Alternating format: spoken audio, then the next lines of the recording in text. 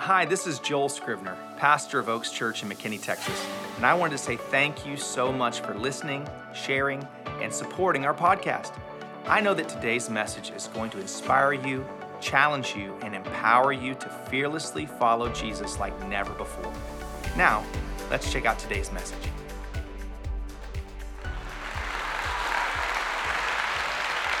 Love that lasts is our topic. We're in our fourth week of this. I'm going to pray. Today we are discussing the topic of God's design for sex and sexuality. I've given you 3 or 4 weeks to prepare. Apparently this is something that you're excited about learning because our biggest crowd we've had since last Easter, I believe. And so I do want to let you know this is something that I have prayed about. I have tried everything to let God let me out of this.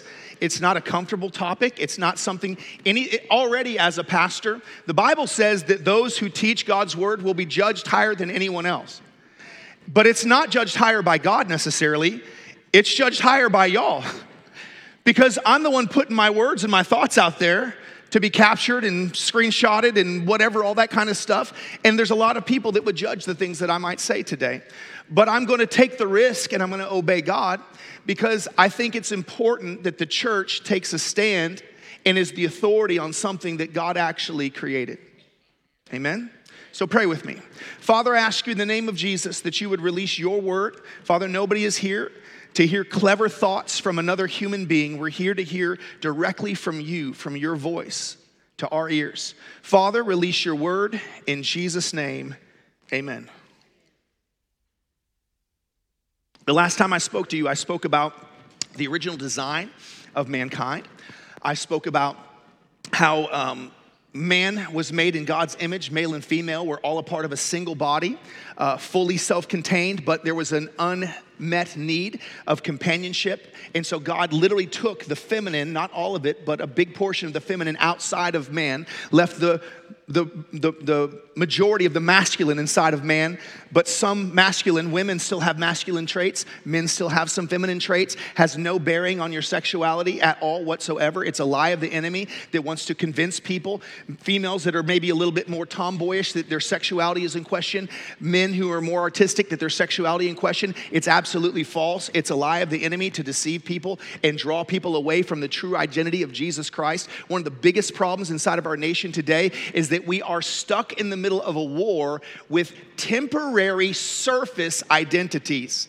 Skin color versus skin color. Class versus class. Gender versus gender. And instead of us unifying around the identity of Jesus, we separate, even as the church of Jesus Christ, we separate over temporary surface, lower level false identities. Your gender doesn't matter in heaven. Your economic class doesn't matter in heaven. The color of your skin doesn't matter in heaven. These are temporary things. They're not eternal. Are they important? Sure. Should we stand up for the rights of people? Absolutely. But the identity that we represent is Jesus Christ. That is our identity. Paul said, for me to live is Christ and to die is gain. Jesus is our identity. Amen? We talked about the secret to a great marriage being selflessness. Selfishness kills a marriage. Selfishness creates bitterness and ungratefulness and discord. Selflessness creates serving and love and harmony and unity. Marriage is an intensifier. I've heard people think, and I've heard people say, not hear them think, that would be really strange if I could hear people. That would be amazing if I could hear people think. Oh, I'd be calling you out. I've heard people say that once we get married, it'll make everything better, and I would laugh. It might make everything worse. Marriage is an intensifier. Marriage intensifies everything. Any problem that you have, any weakness that you have, shall be exploited inside of marriage. Because you have someone that lives with you, sleeps next to you, smells you, hears you at your worst and at your weakest, and somehow still loves you. But our flaws can become dripping water torture over time, over years. It can intensify.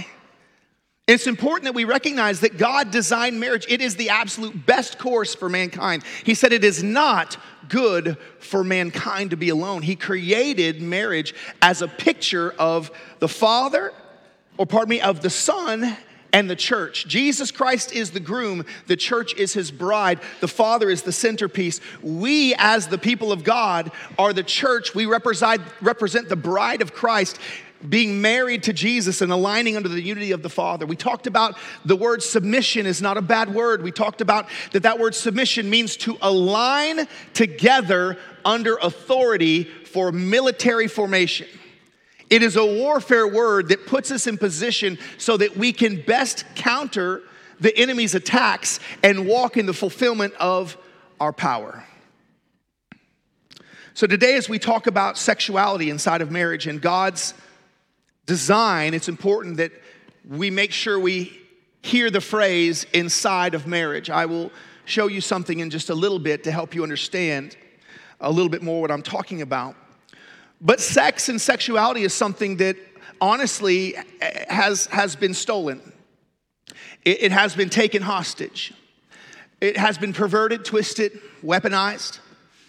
I was molested as a 5-6-year-old kid by an 18-year-old cousin. My innocence was stolen. I had to fight my whole childhood for my sexual identity, for my masculinity. And so this is a topic that is pretty serious to me because I came in, I was 17 years old when I rededicated my life and I began to actually deal with some of the issues that I had inside of me. So many broken places. As a young teenager, trying everything I could to prove my masculinity. Children are not supposed to be aware of sexual things. A child that is aware of sexual things is a child who has been victimized. Period. The end. There's an age of innocence. They shouldn't know certain things. And I know this firsthand because as a 7-year-old, 8-year-old, 9-year-old, I was fully sexually aware because of the spiritual attack that had been rendered my way. So I saw the world from a different lens as a child that a child shouldn't see it through.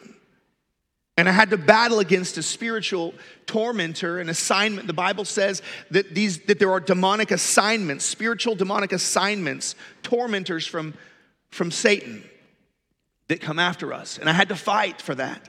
Coming into marriage as a 21-year-old, I brought a lot of baggage. My wife and I had both had experiences, and we brought a lot of baggage. And honestly, we've spent a couple decades unpacking suitcases and doing laundry because of past history, things we went through as kids and teenagers.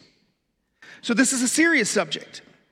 And it's a subject that a lot of people have had bad experiences. They've had sex weaponized against them, used against them, used to control and manipulate. And our world has gone down a wretched path. Many of us, our first encounters with the idea of romance were in a cartoon called Pepe Le Pew. Remember this guy? In the 1940s, he taught everybody what it was like to be a French lover. I want to introduce you to myself. I am your lover. Come here, my little cup of gumbo. I am your shrimp sizzling for you. You remember Pepe Le Pew? His job to chase. You'll see a couple different images on the screen. Pursuing the female cat who wanted nothing to do with him. He was the president and founder of the Me Too movement. Harvey Weinstein learned everything from Pepe Le Pew. But if you just kept pushing and pursuing and forcing and making, then finally they would fall in love.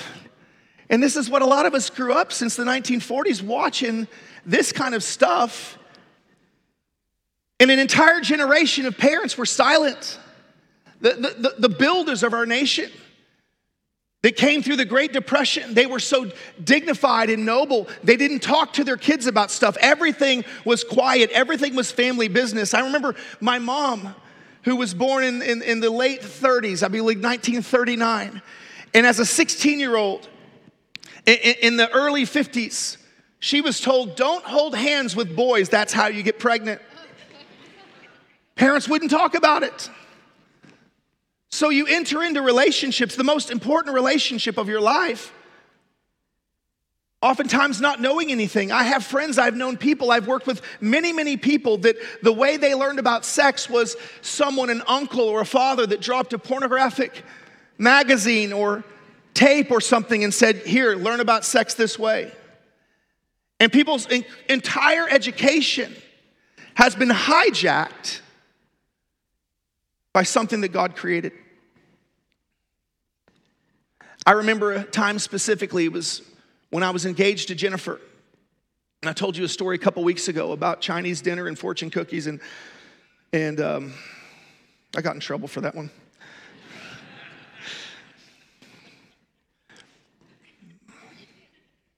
But it doesn't stop me, so here's my next story. When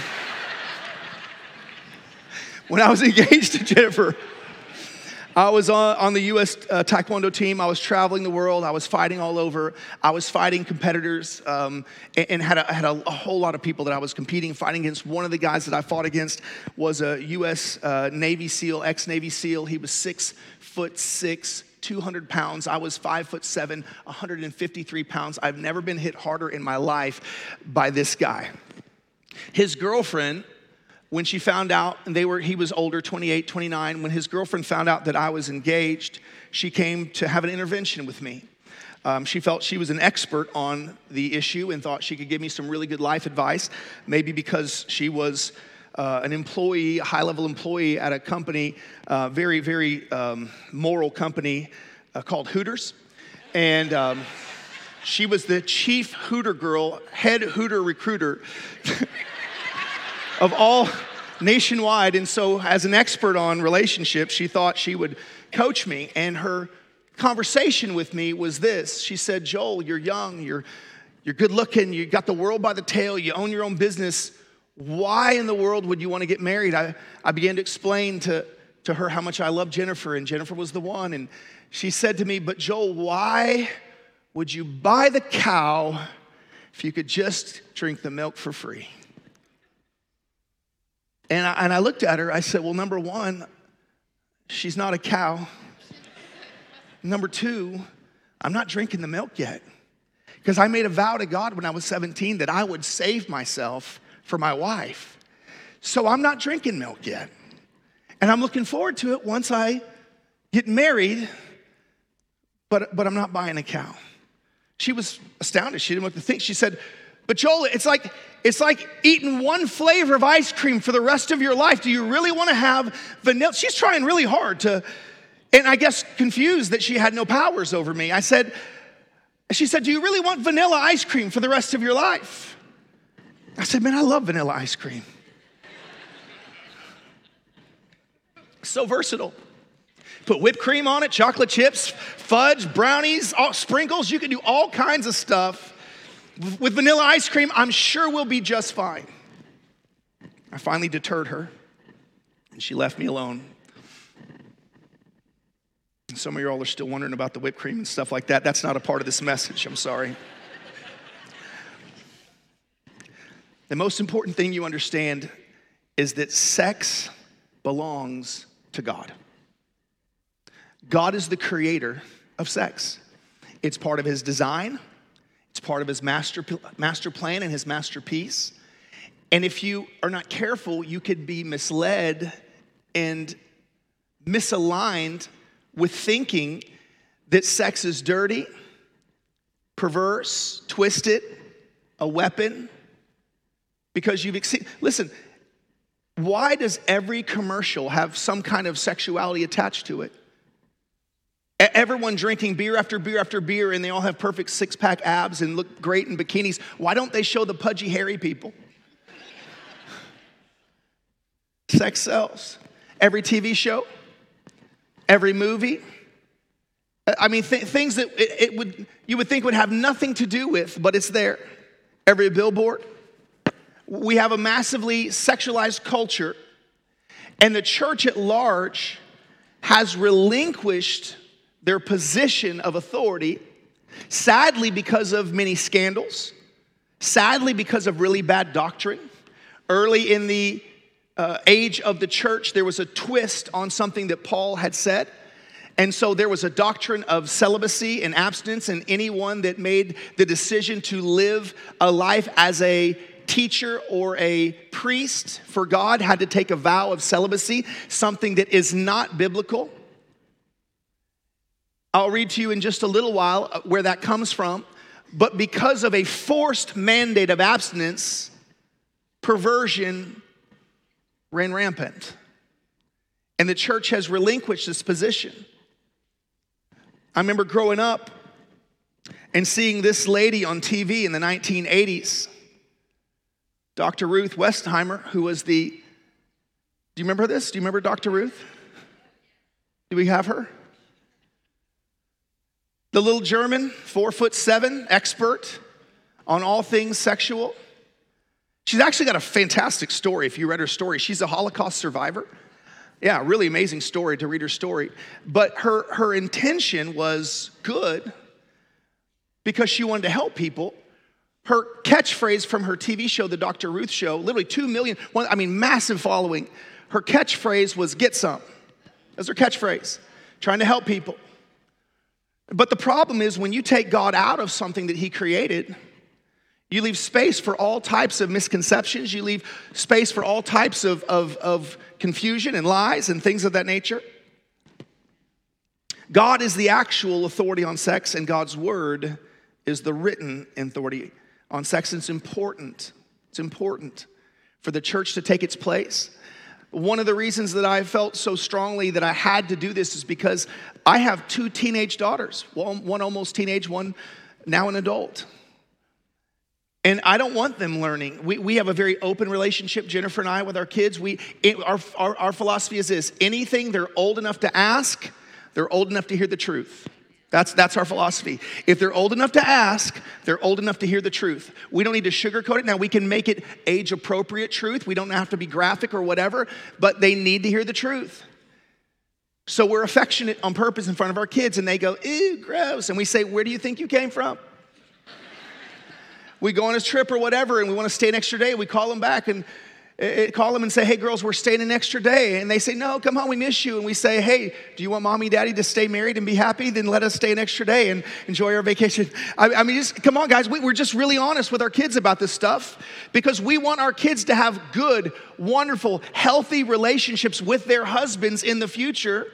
And we want to be a safe place for them to ask questions. I don't want my kids going to some type of worldly sexpert to get their answers. I don't want them learning on YouTube. I don't want them learning on Google. I don't want them learning from Facebook or wherever these different places. The church needs to take its place and stop being so prude. Because God created it, it belongs to him. It does not belong to the devil. The devil is not a creator. The devil is only a counterfeiter. He doesn't create anything. He twists and lies. He counterfeits. And the church needs to recognize that we have a position of authority and we need to take a stand. Amen? So with that said, let's look at the Bible. Genesis chapter 3, verse 7. Pardon me, I skipped ahead. Genesis chapter 2, verse 23. Genesis chapter 2, verse 23. This is at the creation moment where there was a separation from Adam and Eve was formed. The man said, "Now this is bone of my bones and flesh of my flesh. She shall be called woman, for she was taken out of man. That is why a man leaves his father and mother, is united to his wife, and they become one flesh." Everyone say, one flesh. Adam and his wife were both naked, and they felt no shame. Say that phrase, no shame. One flesh, no shame. One flesh, no shame. The imagery, the picture, 2 people made perfect, flawless. I gotta tell you, when I get to heaven, I wanna see Adam, I wanna see what do Adam and Eve look like. They gotta be good looking, right? First, the prototype, gotta be good looking. I gotta see this. You know who else? Sarah. Abraham's wife, Sarah. Dude, she was 75, 80, 90 years old. King's still trying to steal her because she was so good looking. It's a hot tamale right there. I'm just saying, this is what the Bible tells you. God made sex. He made it good. After he made man and woman, he gave them a command to procreate. And he said it is good. Sex in God's design is good. It's pure. It's holy. It's wonderful. It's beautiful. It's God's design. It has healing properties. It's not just a song that Marvin Gaye made up. It actually has healing properties. It's a part of two fusing and becoming one. It joins you together, joins you back together. I'll show you in Scripture. It wasn't until after they fell into sin that they realized that they were naked and felt shame. They hid themselves in the garden. They made clothes to cover up out of big fig leaves. When God asked them why they did this, he said, because we were naked and we were ashamed. And his answer was, who told you you were naked? We were not supposed to connect shame to our nakedness. We weren't supposed to connect shame or guilt to sexuality. It's not God's design. It's the result of the fall of man. It's the result of space being made between husband and wife that the enemy can slip in. Oh, you better not allow space between you and your spouse. Because the enemy is looking for a foothold. And anger against one another, unforgiveness against one another, gives him a gap to get a foothold. As a big brother, I was an expert at tormenting my little sister. She's an amazing human being. I apologize even now, Summer, if you're watching. Forgive me, I was horrible. But I would torture my little sister and tease her and all that kind of stuff. And I would chase her, and she would run, and she would try to close her door and lock it so I couldn't get in. And I would baseball slide at the last minute and I would sacrifice a toe. Because if I could get a toe in the door, I could wedge my whole self in. If the enemy can get a toehold between you and your spouse, he will wedge himself in. Can't make any room. Jesus said, the enemy has found no place in me. Point number 2, sex is God's first command in marriage. You realize that? According to the Bible, according to God and his design for a married couple, it wasn't optional. It was a command. It was the marching orders, the first and foremost marching orders, the number one role for mankind, made naked and unashamed, commanded to fuse back together. Be fruitful, multiply, fill the earth, and subdue it. God gave them a massive territory that the Garden of Eden was. Huge territory. It overshadowed or was across multiple countries that are in the Middle East right now. And he told them to fill it. Their number one job, placed in a garden that was full of pleasure, made by God with pleasure centers all over our bodies, nerve centers and pleasure centers all over our body. God designed us to enjoy pleasure. He's a great God. He wanted food to taste good. He wanted flowers to smell good to us. He wanted touch to feel good. He made us designed for pleasure and commanded us to enjoy each other as husband and wife. The very first command. In marriage, your act of communion between each other is an act of obedience to God.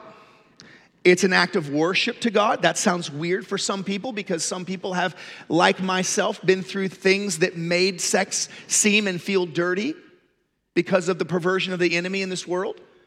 But in its purest form, it's obedience and worship to the Creator and the design that He made us. Because it is the one thing, guys, and that's why in marriage is so important. It's the one thing that you share with no one else. No other relationship is a one flesh relationship. No other relationship can be that close, that intimate. Now watch this. In the Bible, there's a picture of Moses encountering and interacting with God. And it said that Moses was God's friend, and he spoke to God face to face as one man speaks to another. As one human speaks to another. Moses spoke to God face to face. He had that level of intimate relationship. The word in Hebrew used for that face-to-face communication is the word yada. Yada, it means to know. To know. In Yiddish, they say yada, yada, yada. It means you know, you know, you know. Yada is also the exact same word for when a husband knows his wife and becomes one flesh.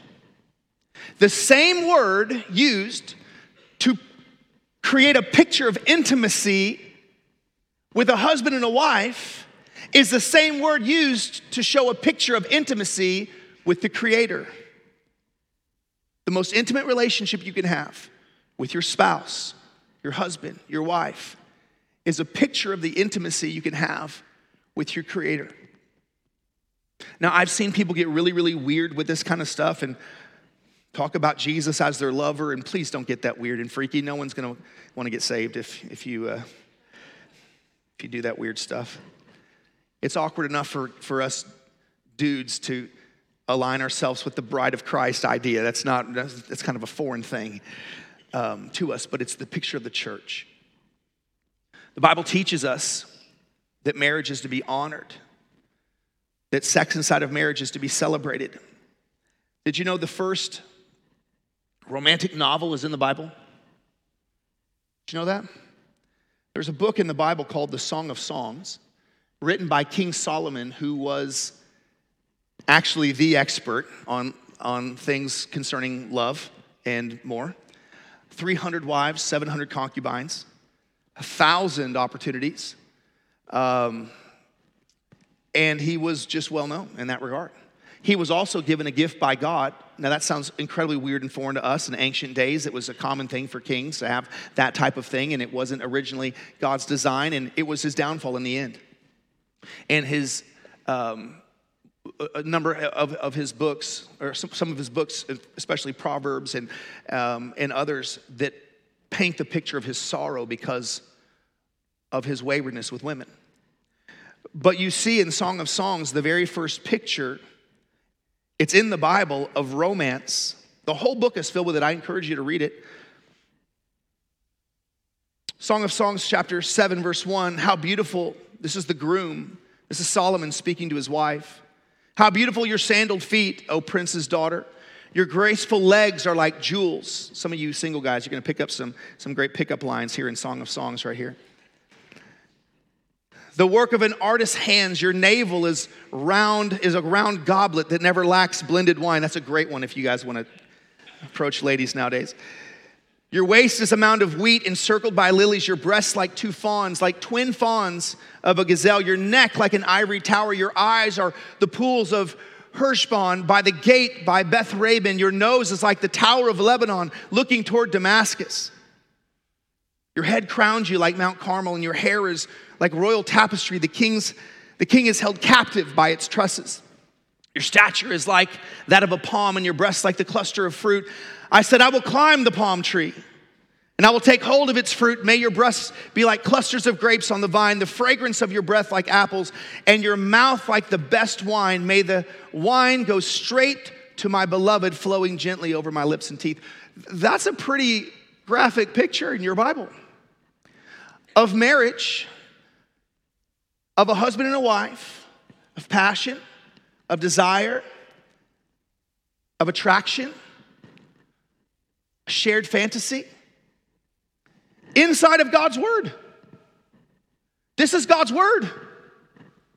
This isn't a romance novel. This isn't a secular work. This is actually God's word condoning husbands and wives being passionately in love with each other. Solomon doesn't stop there. Solomon goes on to give us an illustration inside of Proverbs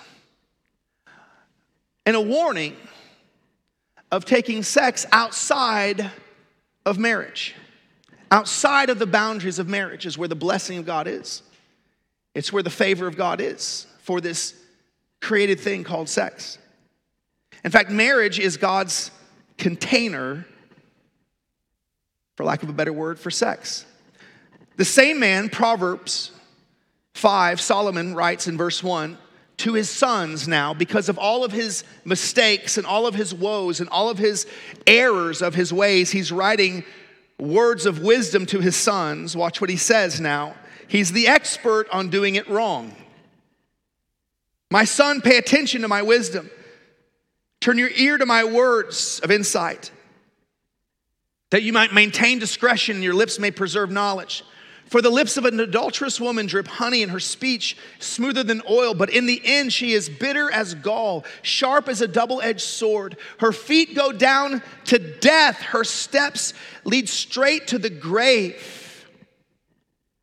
This is the adulterous woman he's warning his sons about. He's the expert on it. She gives no thought to her way of life. Her paths wander aimlessly, but she does not know it.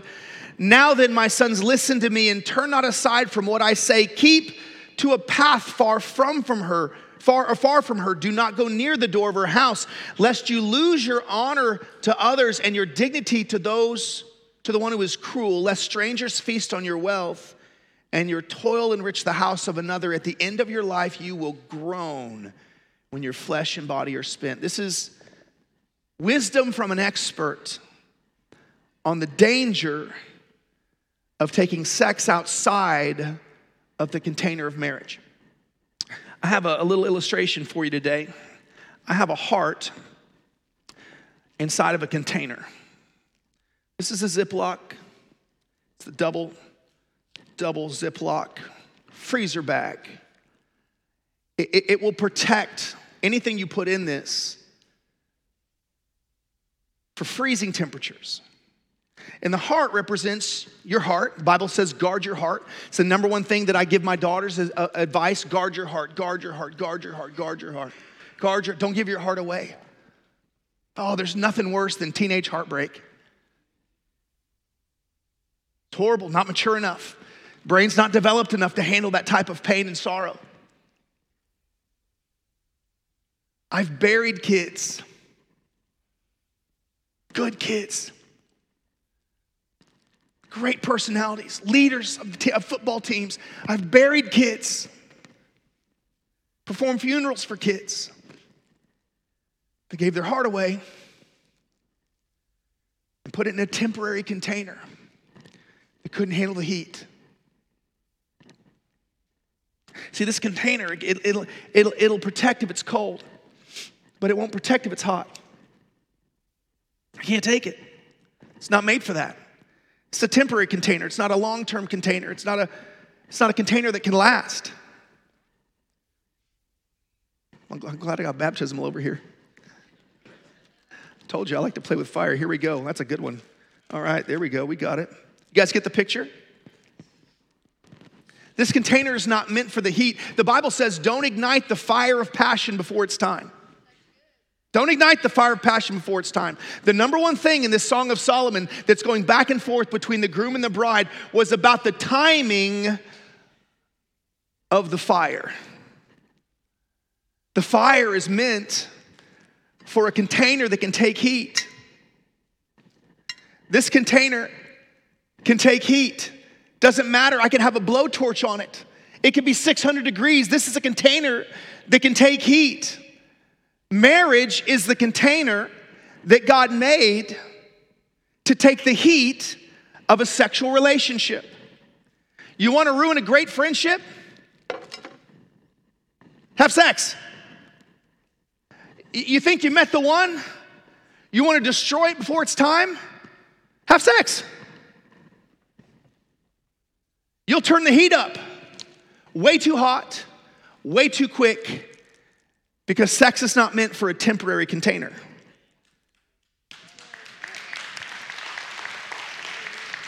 It's meant for a container that can take the heat.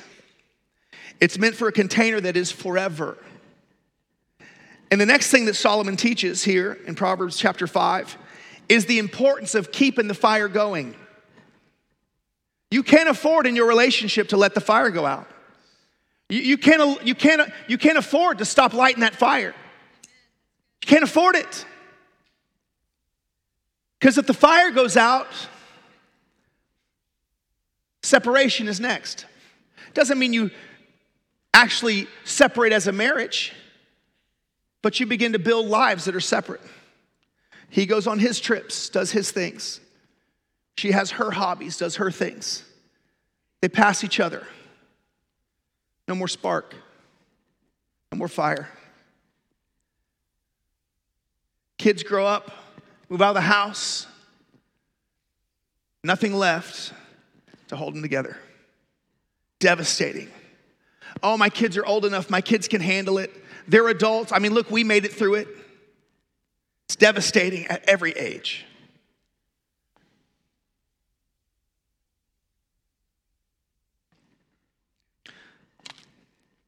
Proverbs 5, verse 13. This is the instruction from Solomon to his sons. Drink water from your own cistern. Running water from your own well. He equates the young wife as your source of refreshment and source of life. You can't live without water. Drink water from your own cistern.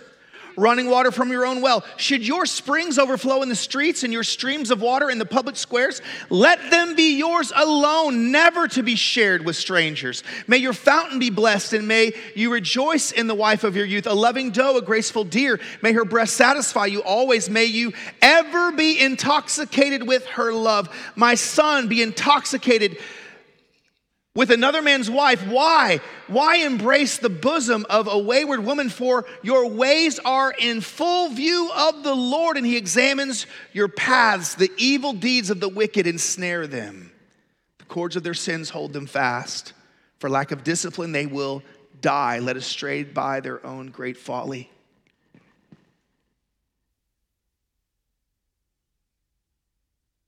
Drink water from your own well. Don't ever share. Be blessed. Let it rejoice in your wife, your spouse. Be satisfied always. Can I tell you the number one thing? The number one thing. This passage is so good. More than just having the discipline to not go astray is the discipline to not let your eyes go astray.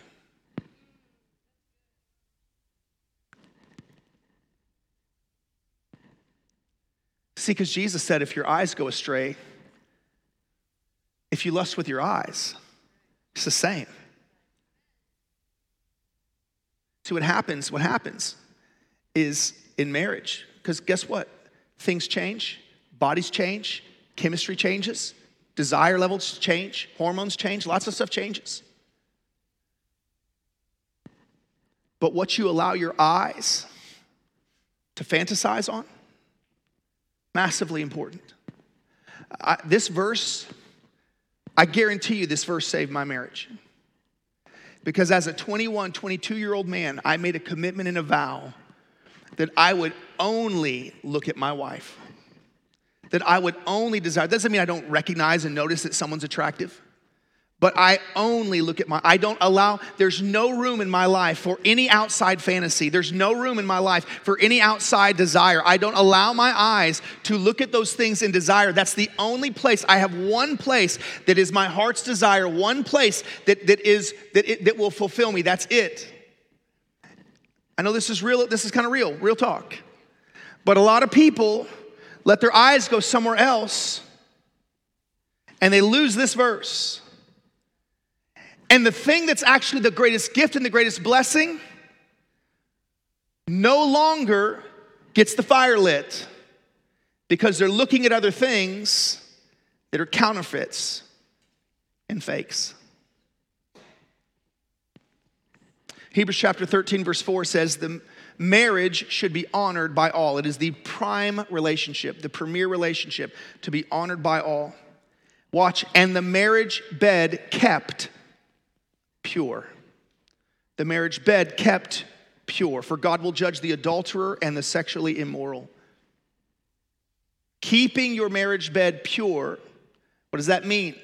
It's the opposite of adulterer and sexually immoral. Don't bring outside influences into your marriage bed.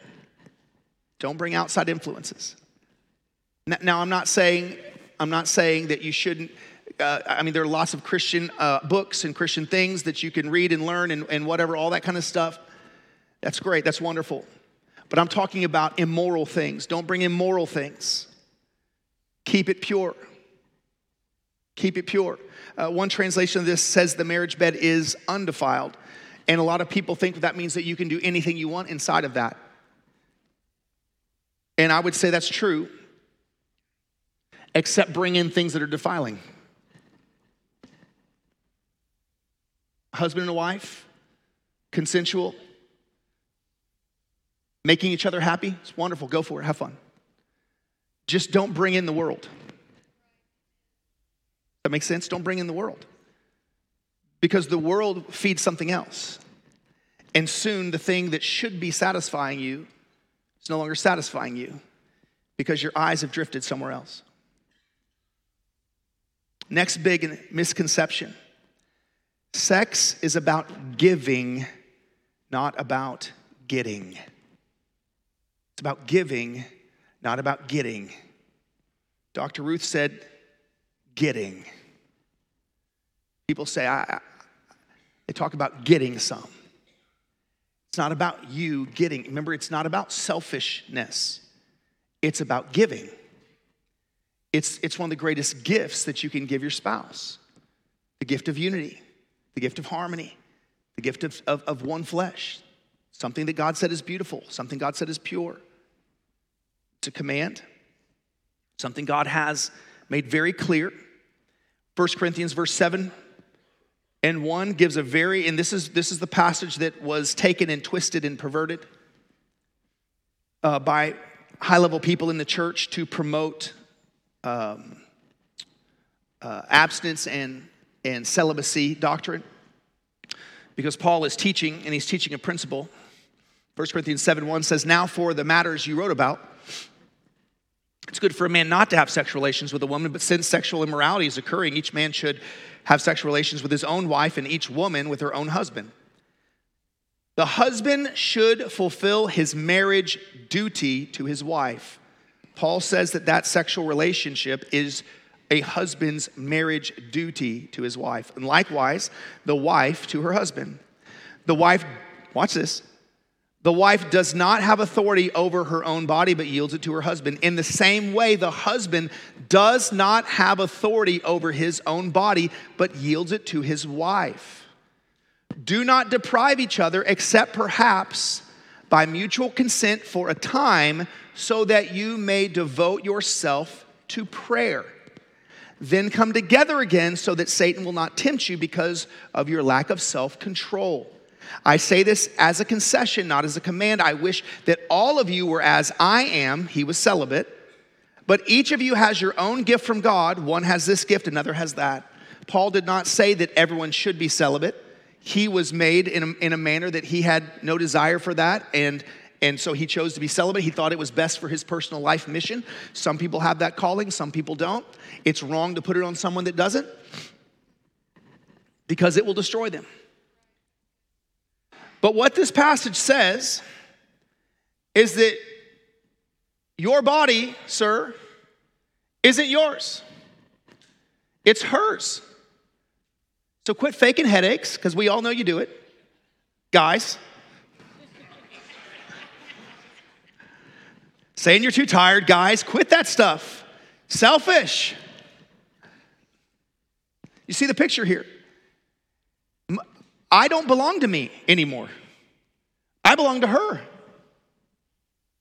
I am hers.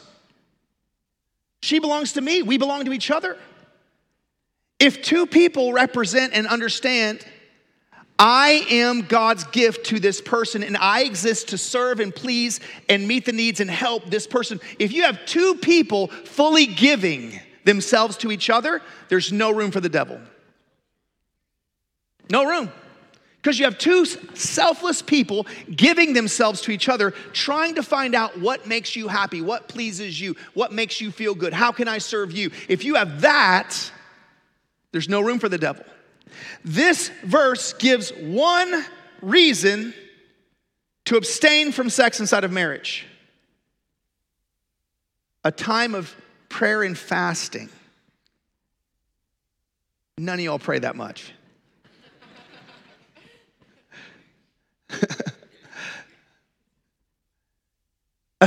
An agreed upon, it even says mutual agreement upon a short period of time to dedicate yourself to pray.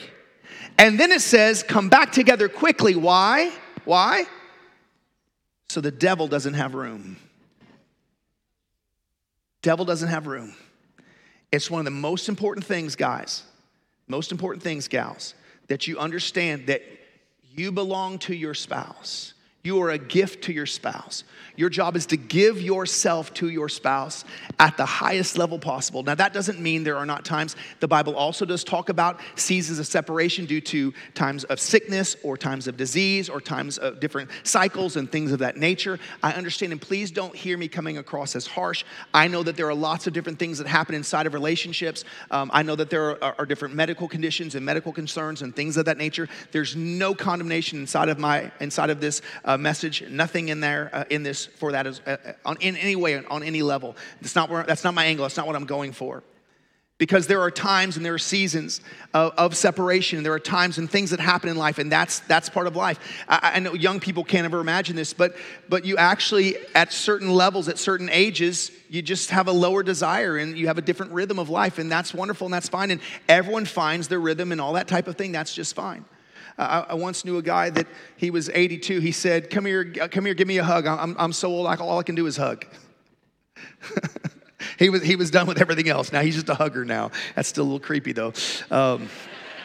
Little creepy, Grandpa. Don't give Satan access in your marriage. See, this goes both ways, guys. I've been in ministry for over 20 years. I've counseled lots of people. I had a young man come to me with a concern about his marriage, that he was having a really hard time because his wife wouldn't leave him alone. He's like, she just won't leave me alone. She won't leave me alone. She's every day, all the time, won't leave me alone. And I looked at him. I said, I would probably keep that quiet around your friends, because your friend's going to want to punch you in the face. But his wife had a sickness. I mean, she had an actual sickness. She had an addiction, and it's tied into her past. She had something messed up, and the marriage couldn't make it. I had another friend that would complain because his wife wanted certain things, and he's like, why is it? And he wanted it to be what he wanted. And I'm like, you're an idiot. You're just an idiot. Your job is to give selflessly. It's not about you. See, it goes both ways. It's not just because the common thing is that it's always the man that wants more, and it's every relationship's different. Every relationship's different. And we have to make sure that we are in a giving heart. So, 5 quick words to close. Number 1, be obedient to God. Number 2, be generous to your spouse. Number 3, be consensual in agreement with your spouse. Number 4, be creative with your spouse. Number 5, be healing with your spouse. Obedient to God's design. Be obedient with God's design. Be obedient. It's part of worship. Be generous. Don't be stingy. Be consensual. Find the right rhythm. Meet in the middle. Take care of each other. Find what the other person likes. Find a place of agreement. Do your best. Be creative. Keep the spark going. This is where the whipped cream and sprinkles come in. Have fun. Lastly, be healing. Be healing. Be healing. Understand, there are times where there's separation. There are times when the last thing you want to do is come together. And it's actually potentially the most important thing you do to create healing, to take out the gaps so the enemy can't get in. If you're single, I want to encourage you, be obedient to God and wait. Don't put yourself in this position. Don't put yourself in a heartbreak position. Don't put yourself in a position where you can ruin your life. Wait, God will honor it. He'll honor it. I want to pray for you today. I know that there are different people in different stages of life, different places of challenge, marriages that are in different stages and challenges and things of that nature. And I want to pray for you. I'm also fully aware that there may be people here today and people watching online that this strikes a chord with them, and you may be in a place where you feel like you need to repent for something. And I want to encourage that. That's always a goal. That if the Holy Spirit's convicting you and drawing you to a place where you need to repent for something, I want to encourage that with all my heart. If you need to go to your spouse and repent, maybe you've been trying to push things that the other partner's not ready for yet, or maybe you've been withholding. Guys, withholding is a weapon. It's a weapon. Both sides can do it. It's a weapon. God commands you to give yourself generously, to heal, to become one, to take out the space of the enemy. So if there's something in your life that has triggered a need for repentance, I want to encourage you to do that. I want to encourage you to follow the voice of God and follow the heart of God. Father, I thank you right now for the people of God in this room. God, I know there are lots of us in different stages of life and different places in life, different parts and stages of our relationship. Father, I ask you to give your wisdom and shine your light into these relationships. Father, for those that are in this room that are single, give them the courage. Give them the courage. Give them the tenacity to wait, to not start the fire of passion before it's time, to not put themselves in places where they can be injured and hurt and potentially destroyed. Father, for those that are in marriage, that are in those strong marriage relationships, or actually even they could be in a very fragile marriage relationship, God, would you humble them? Would you help them to forgive? Would you help them to release and to open their hearts back up again? Father, your word says that divorce only happens because of one thing. Jesus, you said this, hard hearts. God, would you soften hearts today?